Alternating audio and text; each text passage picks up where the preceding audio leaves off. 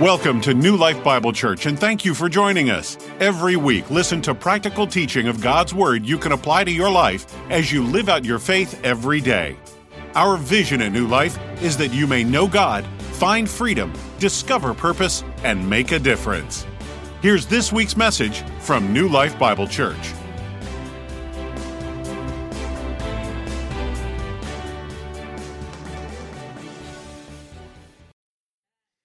This is my Bible. I am what it says I am. I can do what it says I can do. Today I will be taught the Word of God. I boldly confess my mind is alert, my heart is receptive. I will never be the same. I'm about to receive the incorruptible, indestructible, ever-living seed of the Word of God. I will never be the same. Never, never, never. I will never be the same. In Jesus' name, amen, amen. Thank you, Lord. Excuse me. Hallelujah. Thank you, Jesus. So, every year, I have some Christmas messages that I've done in the past, and usually I'll pray about what I'm going to minister on. Next week is our actual Christmas service. We're going to have a couple of things happening there. We have baby dedication. So those of you who signed up for that and we weren't able to do it because of something, I want to just go ahead and let you know that we called those people, and there is one or two of you that are going to be able to make that one. If you have a child in here that's never been dedicated and you would like to do that in our Christmas service, you still time, so you can go back there to the Connection Center and sign up for that. So we're going to have baby dedication. We're going to have some Christmas songs, I believe, correct? And then we're going to have the Tale of the Three Trees. So if you were here last year, you know what that's about. But bring the kids. I'm not really ministering a word, but that folk tale is just very powerful, and we do this every year. But usually I have a Christmas message right before the Sunday before Christmas, and every year when I go to prepare for it, I get people calling and asking, and I pass by them and they say, "You're going to preach that message again this year? And I'm like, "Can I do a new one?" But everyone asks for this, so by popular demand, I'm going to go ahead and minister the perfect birth into the imperfect world. So if you've heard this before and you were here last year, I have re-studied it and done some studies and things in research and some of the things. So I've added some things and removed some things. So it's going to be a little bit different today, but it'll still have the same powerful message. Christmas is one of those times that we celebrate something, right? And then, nothing can replace Jesus, like the video says. And but we just kind of, the Immaculate Virgin, the Immaculate Conception, and the Virgin gave birth to this baby. And, when you hear something over and over again, and you've heard it your whole life, especially if you were like Catholic and you were raised in the Catholic Church or something like that, you heard these words and these sayings of this virgin birth. And we go, and then it just becomes tradition. It just becomes something natural when it was very supernatural what happened that day. So we want to bring back the power of the birth of Jesus today, and we want to understand in detail. So it may be a little bit, there may be some parts that are PG-13 today, so which is not my fault. You'll have some explanation to do to your kids on the way home. That'll be up to you, but if they catch anything that I say. So Matthew chapter 1, verses 18 through 25. Matthew 1, verses 18 through 25. Now, the birth of Jesus was as follows. That's right, just like that. He was born and started crying, just like that. Now, the birth of Jesus Christ was as follows. After his mother Mary was betrothed or engaged to Joseph, just engaged, before they came together or had conjugal cohabitation, that's the translation for coming together. I just say humana. But she was found with child of the Holy Spirit. All right, ladies, relax. Then Joseph, her husband, being a just man and not wanting to make her a public example, was minded to put her away secretly. If he didn't do that, they would have stoned her to death. But while he thought about these things, behold, an angel of the Lord appeared to him in a dream, saying, Joseph, son of David, do not be afraid to take to you Mary your wife, for that which is conceived in her is of the Holy Spirit. And she will bring forth a son, and you shall call his name Jesus, for he will save his people from their sins. Wow, that's a powerful statement right there. So all this was done that it might be fulfilled, which was spoken by the Lord through the prophets, saying, Behold, the virgin shall be with child and bear a son, and they shall call his name Emmanuel, which is translated God with us. Then Joseph, being aroused from sleep, did as the angel of the Lord commanded him, and took or accepted to him his wife, and did not know, everybody say no, did not know her until she had brought forth her firstborn son, and he called his name Jesus. Now, I know there's a little thought there that you're looking, saying, well, they called him Emmanuel, or did they call him Jesus? Well, babies in those times were born, and a lot of times they would spend a year, 2, sometimes 3 years before they would even name the baby or name the child, because they wanted to see a characteristic in the child and give him a name that corresponded with that characteristic. There were very few that were given names right at birth unless an angel showed up and told them, name him John the Baptist, remember, or name him. So when they said, we shall name him Emmanuel, that was for his birth. But once he was born, his whole reason for being on earth was to give his life. So they said Jesus, which is Savior or salvation, right? So they named him after what he was going to become, even though they said he is Emmanuel, God with us. Kind of like a nickname, I guess you could say. But here, when it says the word virgin, it means a marriageable maiden, a woman who has never had sexual intercourse with a man. And then the word no, in the same verse, in verse 25, it says no. It's a Jewish idiom for sexual intercourse between a man and a woman. An idiom is just a peculiar to a certain language or culture. Remember when Michael Jackson brought the word bad, and we said bad for what was good? Right? That's considered an idiom. Well, bad is supposed to be bad. Or now, we started using the word sick. That's sick. I went to preach one time when we had just moved to Daytona Beach. They invited me to a youth conference. Erica went with me down in just south of here. I forgot where we went, but just south of here near Vero Beach. And I was ministering, and when I was done ministering, one of the kids came up to me and said, "That was sick." And then I was like, "Is that good or bad? Did I do a good job, or did I not do it? Should I leave now?" And he goes, "No, it means good. It means good." I was like, "Oh, okay, cool." So that's what the word "no" means. It's an idiom used by the Jewish people to mean, hamana. So let's look at the supernatural occurrence in a natural body. Because she was a natural human being. She came from a mother and a father. See, all of us in this room should know where babies come from, I would hope. If not, you're going to be asking questions on the way home. So we know the natural act that needs to happen. Now we need to, and it is very natural, but we need to see the supernatural of what happened this day, because we have turned this virgin birth of Jesus into something natural and just something normal. And it is not normal, and it is not natural. It's actually supernatural. God uses the natural things of the earth to show us the supernatural things of heaven. Jesus used parables. Parable means a heavenly story or an earthly story with a heavenly meaning. That's all parable means. So he used parables, and he used earthly things, seed time and harvest. He used many parables about the seed time and about harvest time and planting the seed. And, all that is very, very spiritual and very supernatural, very heavenly. But he uses the natural things to help us understand the supernatural things. So the first man, everybody say first man. The first man, Adam, was created in the image of God. He was made, Adam means two things in the Old Testament. It means first man, and it also means red clay. To be made of red clay. So the Adam was created in the image of God. We men we also carry the seed, which when planted will create a child. We all understand how that works, right? Okay. If not, there's plenty of nurses in the house. You can ask them how that works.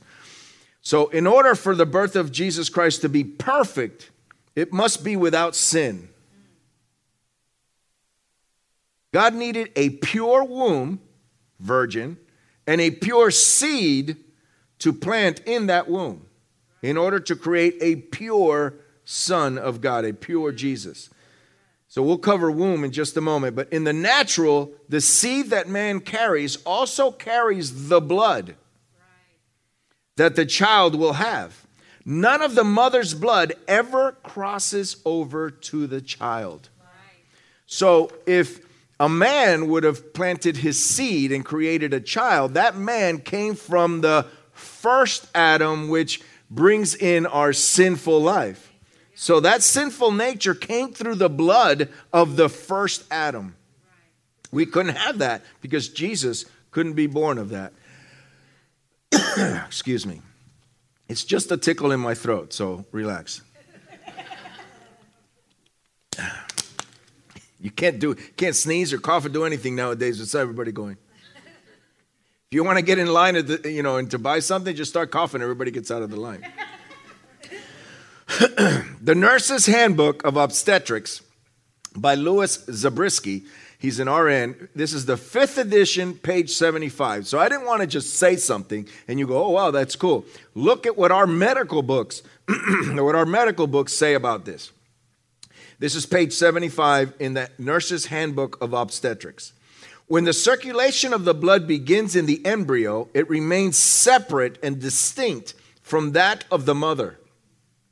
All food and waste material which are interchanged between the embryo and the mother must pass through the blood vessel walls from one circulation to the other. Now I'm going to jump to the same book, page 82. The fetus receives its nourishment and oxygen from the mother's blood into its own through the medium of the placenta. The fetal heart pumps blood through the arteries of the umbilical cord into the placenta vessels, which looping in and out of the uterine tissue and lying in close contact with the uterine vessels, permit a diffusion through their walls of waste products from the child to the mother and of nourishment of oxygen from the mother to the child. As has been said, this interchange is affected by the process of osmosis. That's a miracle in itself. And there is no direct mingling of the two blood currents. In other words, no maternal blood actually flows to the fetus, nor is there any direct fetal blood flow to the mother. There is no maternal blood test. There's a paternal blood test that you can say that child came from this father. But there is no maternal blood test. You can't, because the blood won't match. Other than the only test that you have is the fact that they carry the baby, right? In order for the birth of Jesus to be perfect and without sin, it could not be in the same bloodline as Adam, where sin originates. Look at this quote. I love this. I'm going to tell you who this man is. He's Dr. Martin DeHaan. He was born in 1891, died 1965. He was an American Bible teacher, the founder of, some of you will recognize this, the founder of the Radio Bible Class and co-editor of a monthly devotional guide called Our Daily Bread. All right? It's still being published today, isn't it? It was a source of satisfaction to Dr. DeHaan that as a doctor, he had delivered all 4 of his children, and then as a clergyman, because he was also a pastor, had married all 4 of them. Isn't that cool? This is his quote. How wonderfully God prepared for the virgin birth of his son. When he created woman, he made her so that no blood would be able to pass from her to her offspring. That blood is the result of the male. Since Adam was the federal head of the race, it is his blood which transmits Adam's sin. In order to produce a sinless man and yet be the son of Adam, God must provide a way whereby that man would have a human body derived from Adam, but have not a drop of Adam's sinful blood. Right here is the scientific, biological reason for the sinlessness of the man Christ Jesus. Some have tried to answer the question, how could he be sinless and yet be born of a woman? By making Mary the Immaculate Virgin. That, however, does not answer the question of how Jesus was sinless, since it's through the male that the bloodline runs. Now, I haven't physically said it yet, But the blood of Jesus was the blood of his Father. We'll talk about powerful. You know, we don't preach on the blood. You know, a lot of people are saying we don't preach on the blood anymore because it's kind of gory. It's kind of, you know, so we took it. You took the power out of church.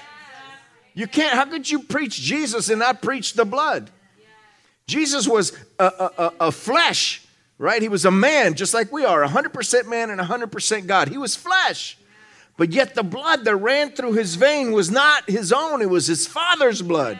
That blood that was shed and dripped on the ground, in Calvary, that blood that came out of him, it redeemed the whole world of all the sin before him and all the sin after him. It had to be some pretty special blood, don't you think? 1 Corinthians 15:45 says, so it is written, the first man, Adam, became a living being. That's what we became after him because we were in his lineage. We became living beings after the first man, and Adam means first man. So basically right here it would say the first man, became a living being. The last, everybody say last. The last Adam became a life-giving spirit. So the last what? The last first man. There would not be another one after him. The last first man. So the Adam, somebody's getting this, I can tell. The Adam that God made from the earth was the first living being, and the Adam, the last first man, became a life-giving spirit. See, the last Adam was the first man of a new creation. The last Adam was the first man of a new creation. That's why they're able to call him the last Adam again. Because there has to be a brand new creation. You couldn't continue in the old creation that came from the first Adam and then called him the last Adam. You couldn't do that. There had to have been, because Adam means first man of new, right? The last first man, because we were born again. Yes. And if I was born again and the seed of Jesus Christ caused me to be born again, then the blood that runs through my veins is no longer the first Adam, but the last Adam. I am made brand new. We sang it. His blood runs through my veins. It literally does, because we've been born again under the new Adam, the last one. There's not going to be any more first men. He was the last first man because of the new creation. Look at Hebrews chapter 2, verse 14 in the Amplified Version. Therefore, since these, his children, share in flesh and blood, the physical nature of mankind, he himself in a similar manner also shared in the same physical nature, but without sin, flesh, not blood, so that through experiencing death, he might make powerless, ineffective, or impotent him who had the power of death, that is, the devil.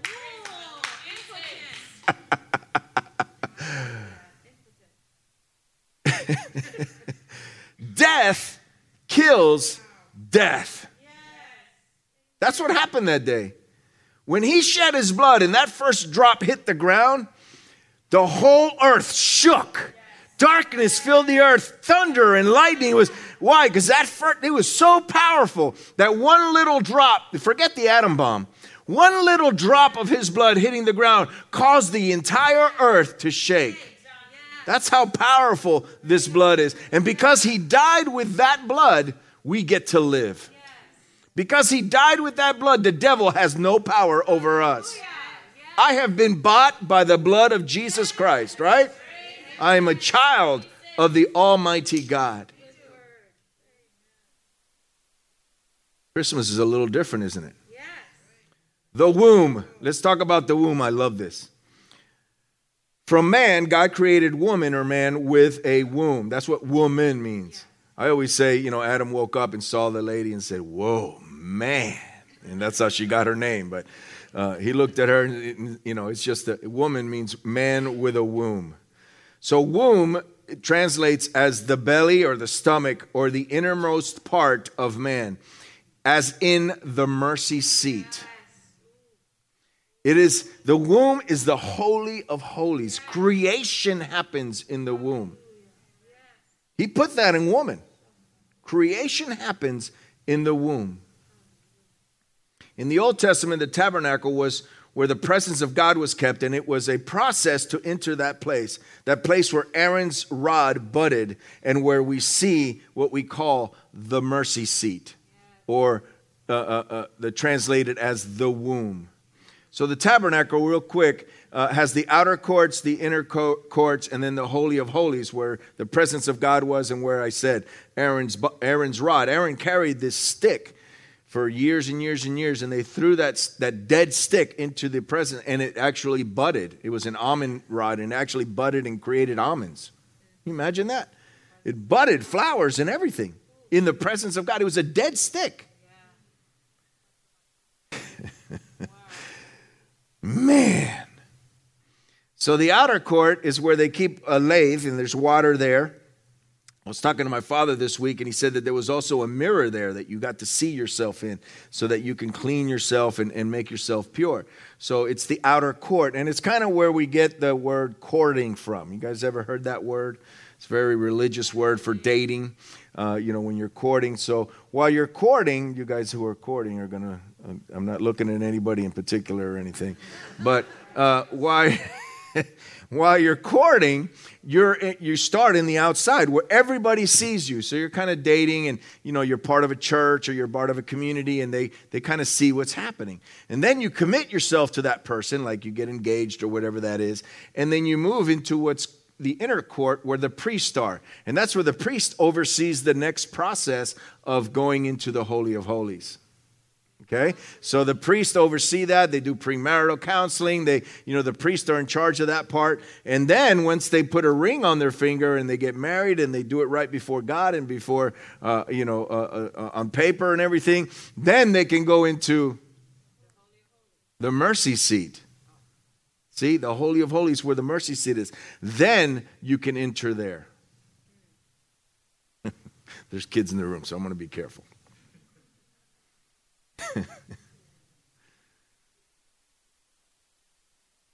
To enter into that mercy seat, into the womb, or into the Holy of Holies, whichever one you want to think of, there is a veil.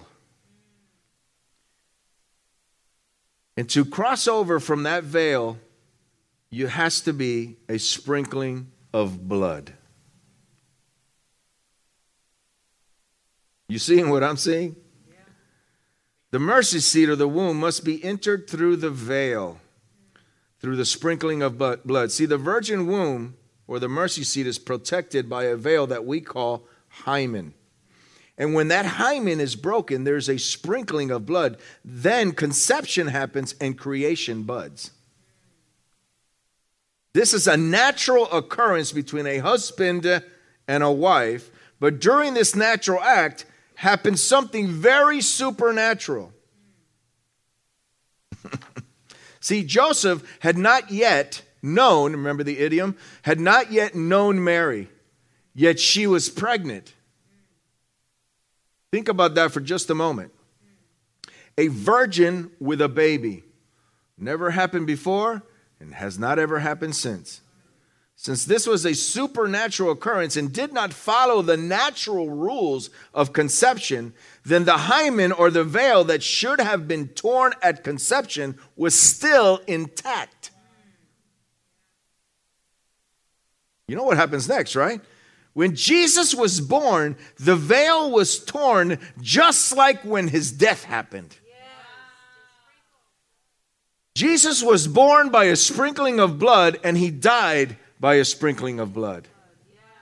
See, the only way in is through that sprinkling of blood. So he's the only one, the only baby ever born that broke the hymen from the inside. Ever. It's never happened before. This was the perfect birth. The only one ever like it. Everything leading up to his birth was perfect. But what happened to Jesus when he became flesh? We always remember the sacrifice at the cross, but we don't realize that the sacrifice began at his birth. See, when do you start dying? When you're born. Oh, that's so dark. That's like, but it's true. There's a time limit there, isn't there? Yeah.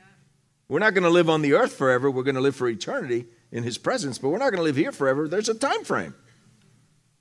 So your death begins at your birth. What did this God, 100% God, 100% man, give up? See, God put on skin and lived with the same weaknesses and natural occurrences of what it is to live in a body. We couldn't even begin to understand what kind of sacrifice that was.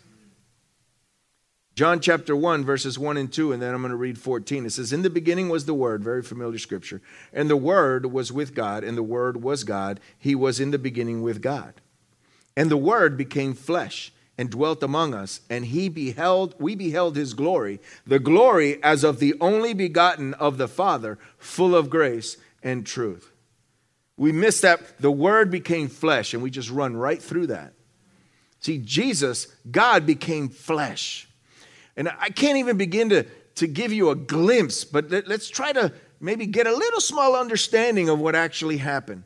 So try to, this is very, very risky what I'm about to do here, but try to imagine yourself in your birthday suit, right? And you put on a suit from your neck out to your wrist, all the way down to your ankles, made of sackcloth. You know what sackcloth is?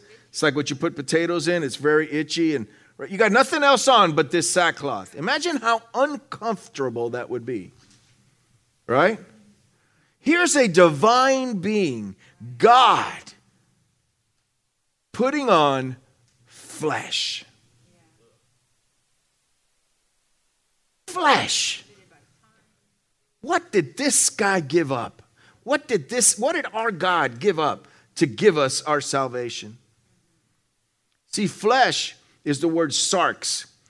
It says the body as opposed to the soul or the spirit, or as the symbol of what is eternal, external, or as the means of kindred, or by implication, human nature, with its frailties, physically or morally, and its passions, or specially a human being, as such, carnal or carnally minded, or flesh or fleshly minded. See, Jesus was tempted in every way. The only way that someone could be tempted is to have flesh. Because you're tempted through your eyes, you're tempted through what you hear, you're tempted through, right? You're tempted through your senses. And the only way to have senses is to have a body. So Jesus was tempted in every way. Think about that for a moment. Try not to imagine this in too much detail. But he was sitting there, and a prostitute came and washed his feet with her tears and dried it with her hair. You don't think he was tempted? He was a man. Yet he never, not once, failed. Never, not once, sinned. Never, not once, let his carnal flesh take over. Philippians chapter 2, verses 5 through 8 says, "You must have the same attitude that Christ Jesus had. Though he was God, he did not think of equality with God as something to cling to. Instead, this is what he did. He gave up his divine privileges. He took the humble position of a slave and was born as a human being when he appeared in human form. He humbled himself in obedience to God and died a criminal's death on a cross. And did not deserve one bit of it. Yet he did it anyway. When Jesus was born, he gave up his divine privileges. Not just for the time he was on earth. Because think about it. He came down in flesh. And then he goes back to being who he used to be. Well, okay. He was here for, 33 plus years. And okay, he goes for 33 plus years in eternity going back. He doesn't go back the same way he came down. It says that when he was resurrected, he was resurrected into a glorified body. You want to know what that's like? We will know, because we also will get one just like that to live in eternity. But he gets a glorified body. It says that he still bears the scars of the nails on his hands. He still bears the scars of him being whipped on his back. He'll bear them for eternity. When we get there and you see Jesus, he will have the scars to prove what he did for us. Hallelujah. He still has those. He gave up everything. Thank you, Jesus. 100% God, but also 100% man. To put on skin. Wow. Now, we know how this perfect birth happened and we know the sacrifice that he made, but where did it happen? Luke chapter 2, verses 1 through 7. It says, it came to pass in those days that a decree went out from Caesar Augustus that all the world should be registered. This census first took place while Quirinius was governing Syria. So all went to be registered, everyone in his own city. Joseph also went up from Galilee, out of the city of Nazareth, into Judea, to the city of David, which was called Bethlehem, because he was of the house of the lineage of David, to be registered with Mary, his betrothed wife, who was with child. So it was that while they were there, the days were completed for her to be delivered. And she brought forth her firstborn son and wrapped him in swaddling clothes and laid him in a manger because there was no room for them in the inn. Have you ever seen a live nativity? Not the ones that we put up, but live. Like there's a real little baby there, right? Sometimes they even have like a camel or a donkey. I was at a Baptist church once and they were doing a Christmas thing and they actually brought the animals down the aisles, real animals. And I'm thinking that thing's going to, take care of something right here in the carpet. That's how I kept thinking. As a pastor, you look at those things, you're like, oh man, they're taking a risk here. But they brought those real animals into the church. And you could smell them. No matter how clean that you could smell them. Yeah.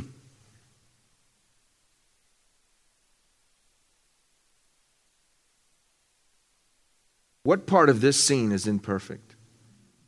Jesus, the perfect Son of God, conceived in a way that only God could do, born in a stable full of animals from the people that were in the inn. And they brought these animals to be sacrificed for their sin. It was a yearly thing. They traveled there every year with the animal that they were going to sacrifice for whatever sin that they had committed that year. So they had to continuously do this. So they showed up and all these animals are in the stable. After a long, long journey.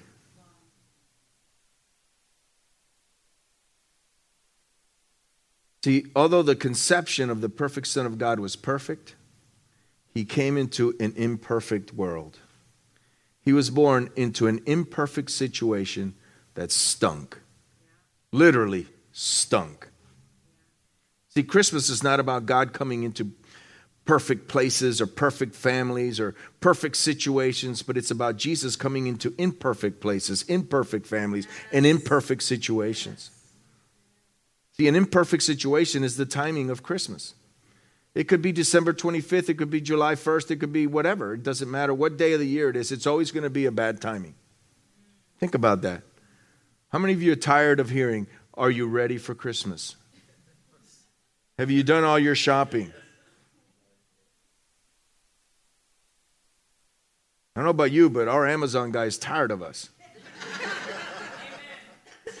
We live on a hill. He's got to go up. And it's an incline. He's up the hill to bring our packages every day, sometimes 2 or 3 times a day. I'm telling you, God created Amazon. It's just the greatest thing ever. You go right on there, you find what they want, you order it, and if you have Prime, you don't have to pay for the delivery. It comes right to your door. It comes in a box. You just wrap the box. You don't even have to open it. Just wrap the box. It's great. The God sent. See, December 25th did not sneak up on you. You knew it was coming. You still don't like to be asked, are you ready for Christmas? See, does it really matter what day of the year we celebrate Christmas? Some of us, it doesn't matter the day. Our life is imperfect. Our relationships are imperfect. Our financial situation is imperfect. Our body, our sickness, our mind, imperfect. But God created a perfect baby Jesus. Perfect in every way, so that he could come into our imperfect situations. Listen, we do this because we want children to have toys. Right? We don't want them to wake up on Christmas morning and not have toys. So we help as many people, as many families as we possibly can. And, whenever I ask, I'll ask Ruby, how many toys do we have? Can we give out 3? Can we give out 4 per kid? I'm like, can we give out 10? I'd rather give out, have a smaller group and give them 10 toys each. That would be awesome. I always, that one toy each just doesn't do it for me. I want to be able to bless these families and be able to do that.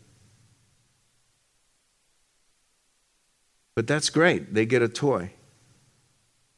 But greater than that is the fact that they get to come into a church and see that God gave his life so that they could get a little toy because he is concerned for their imperfect situation. That's why he sent his perfect son. So whatever it is that you're going through this year, whether you've lost a loved one and this is your first Christmas without them, or you have someone out there that's just, running the streets and not living right, or you're dealing with a sickness, or you got a bad report, or whatever it is, know that God sent his perfect son. And that blood that is shed for us, it's not just for our salvation, but it is also for every need that we could have. There is power. There's literally power in the blood of Jesus. And that power runs through our veins.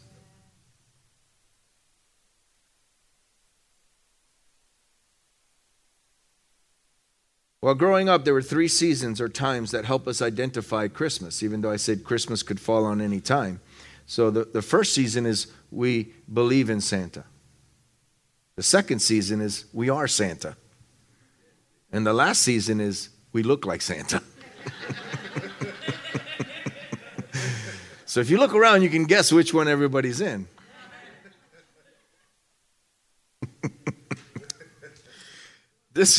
I figured there'd be a good time for a little joke there. This Christmas, allow the perfect God to come into your imperfect families. See, some of us will be celebrating Christmas missing that loved one I spoke about. They may not be able to have all these gifts in some kind of extravagant meal. And that's all fine and dandy, but don't let that bring you down, because the perfect gift that God gave us that we need to focus on in Christmas is his son, Jesus.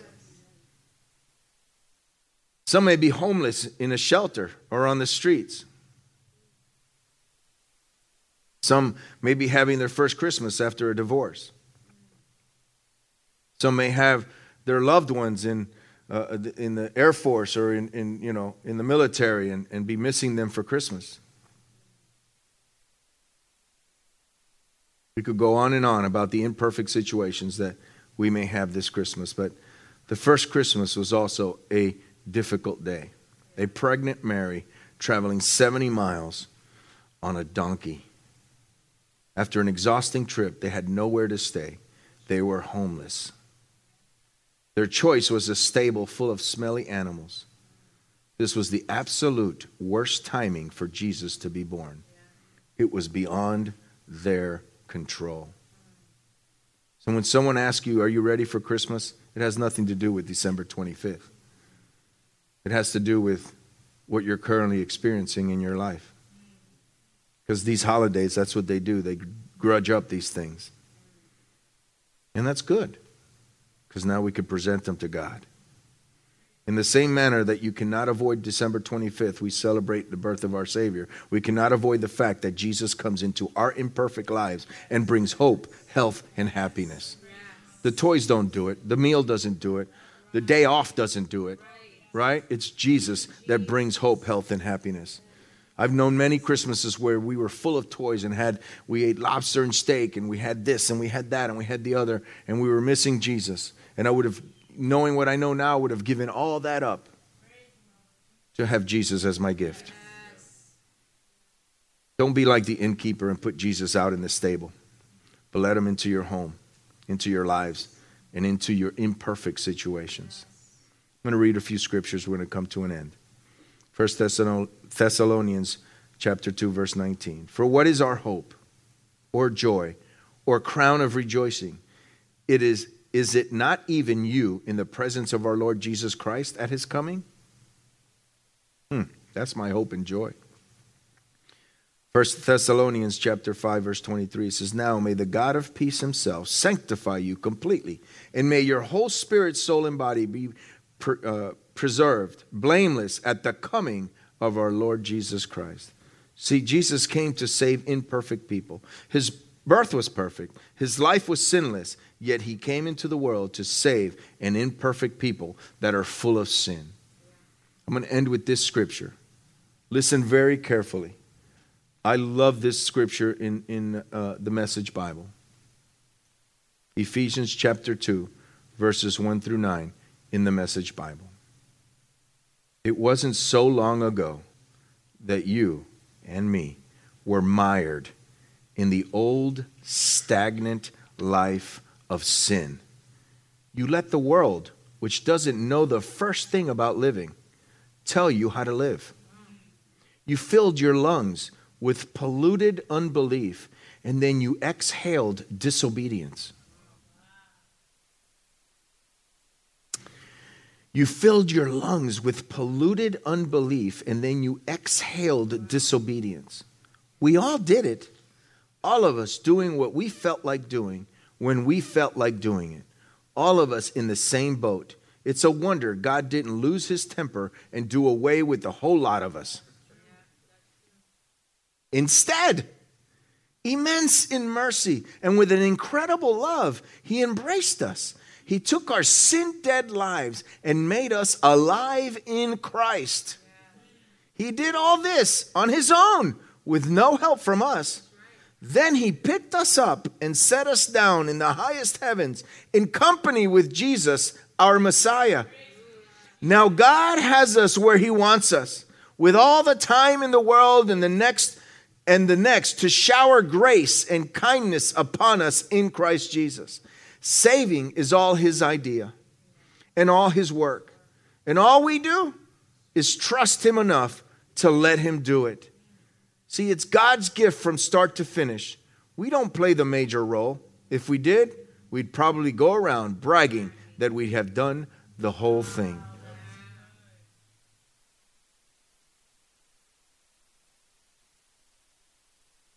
Let's stand to our feet this morning. You know, after hearing all that, wow, look at what God did. But see, the whole process, the whole beginning of sending his son to come into flesh and die on a cross and be born in a stable, everything that he did, the whole thing was with you in mind, was with us in mind. Not just as a group, individually. He was thinking. He was thinking about Martin. He was thinking about Herbie. He was thinking about Paula. He was thinking about Nick, about Rick, right? About Mike. He was thinking about us. Individually, I'm going to do this. I'm going to do this for Tyler. I'm going to do this for this. I'm going to do, even though they may turn their back on me, even though they may not follow me, even though they may never confess Jesus, I'm going to do it for them because I love them. And I'm not just going to do something regular. I'm going to do something extraordinary. I'm going to do something I'm going to do something that nobody can come along and say, this did not really happen, because it did. Yes. See, that perfect birth happened, and it was a miracle. It was a miracle. When he created Adam in Genesis, he took dirt from the ground and created a man, flesh and bone. You know, the doctors and scientists still to today are trying to figure out how eyes work, because there's millions and millions of little things that run behind you, and they're trying to imagine how your body works, your flesh, all your cells, all your organs. He took a pile of dirt and breathed into it and created what we are today. And science is still, till today, finding things that they've never seen before. Trying to figure out how man, it's incredible how he created that man. But then that man sinned, and we ended up in his lineage. And listen, we can't blame him or even blame Eve, because somebody would have eaten. I ate. Don't leave me by myself. I ate. Right? We all did. So he said, you know what? We can't fix this. We're going to recreate it. I can't fix this. We're going to recreate it. So because we had the first Adam, we have to have the last one. And in that last Adam, we are saved through a pure blood, and no longer in the lineage of a sinful flesh, but in the lineage of a perfect God and a perfect man. Right? So how does that happen? How do we do that? Well, we accept what he did for us, and we ask Jesus to come into our lives. So if you're here this morning, you say, you know, I've never done that. I've never been born again. I don't think I have a relationship with God. If that's you, just raise your hand. We want to pray with you. And that will change immediately. Thank you, Lord. Thank you, Lord. We love you, Father. We glorify you, Lord. We just thank you. Come on, we should be, forget about all your gifts, forget about your meal, forget about all that. We are just so grateful for our Savior. We're so grateful that we celebrate the birth of our Savior, for everything he gave up and everything he did, and how supernatural that moment was, Lord. Only to die, the death of a cross. Lord, thank you. Thank you, Lord, for the power of the blood that lives inside of us. We love you. We praise you. We live differently. Our motto is that we would never be the same. Because of the words we've heard this morning, we will never be the same. Never, never, never. Amen? Amen. Have a great day.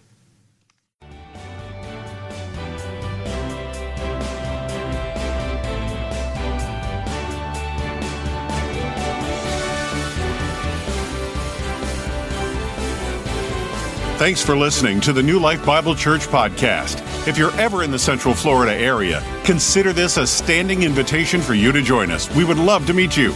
Services are Sundays at 10:30 a.m. and Wednesdays at 7 p.m. If this message blessed you, imagine what it would be like in person. Keep up with everything going on at New Life on our website, orangecitychurch.com. New Life Bible Church. You will never be the same.